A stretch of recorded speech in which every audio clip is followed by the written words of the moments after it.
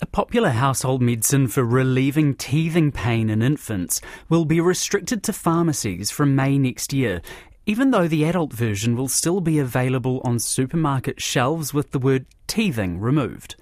Bonjela contains the active ingredient choline salicylate. MedSafe has reclassified the infants version as a pharmacy-only medicine because using too much can make children seriously ill with salicylate poisoning. Someone who knows that risk is Jessica, whose 6-month-old daughter was admitted to Starship Hospital in an induced coma because her blood had turned acidic from the active ingredient. I was unaware at the time of the dangers posed by this active ingredient, and I was unaware that this is a precursor for aspirin too. So when she had too much over the space of a few days, we'd been to a couple of doctors because she was teething really badly. We told the doctors, we'd given her Pamol, we'd given her Nurofen, and we'd given her Bonjela. Their response was, it's okay, it's just Bonjela. Kept giving it to her, and we did.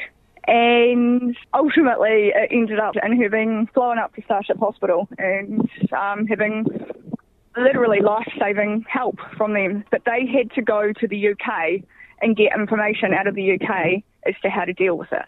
Jessica says the over-the-counter medication almost ended her daughter's life, and she was filled with anger and disappointment about the lack of information available. There's a lot of new parents out there that just do what they think is best for their baby. We certainly did. Your baby's crying 2, 3 o'clock in the morning. You really just want to help them and, of course, get some sleep yourself.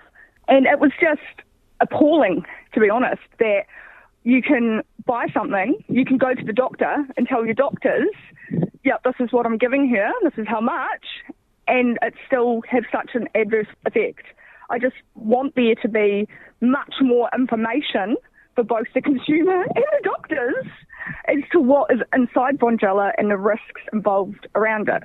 Bonjela will remain available for sale in supermarkets for use in older children and adults and will be reclassified in pharmacies from the 1st of May. But MedSafe still has concerns the adult version could be used on babies.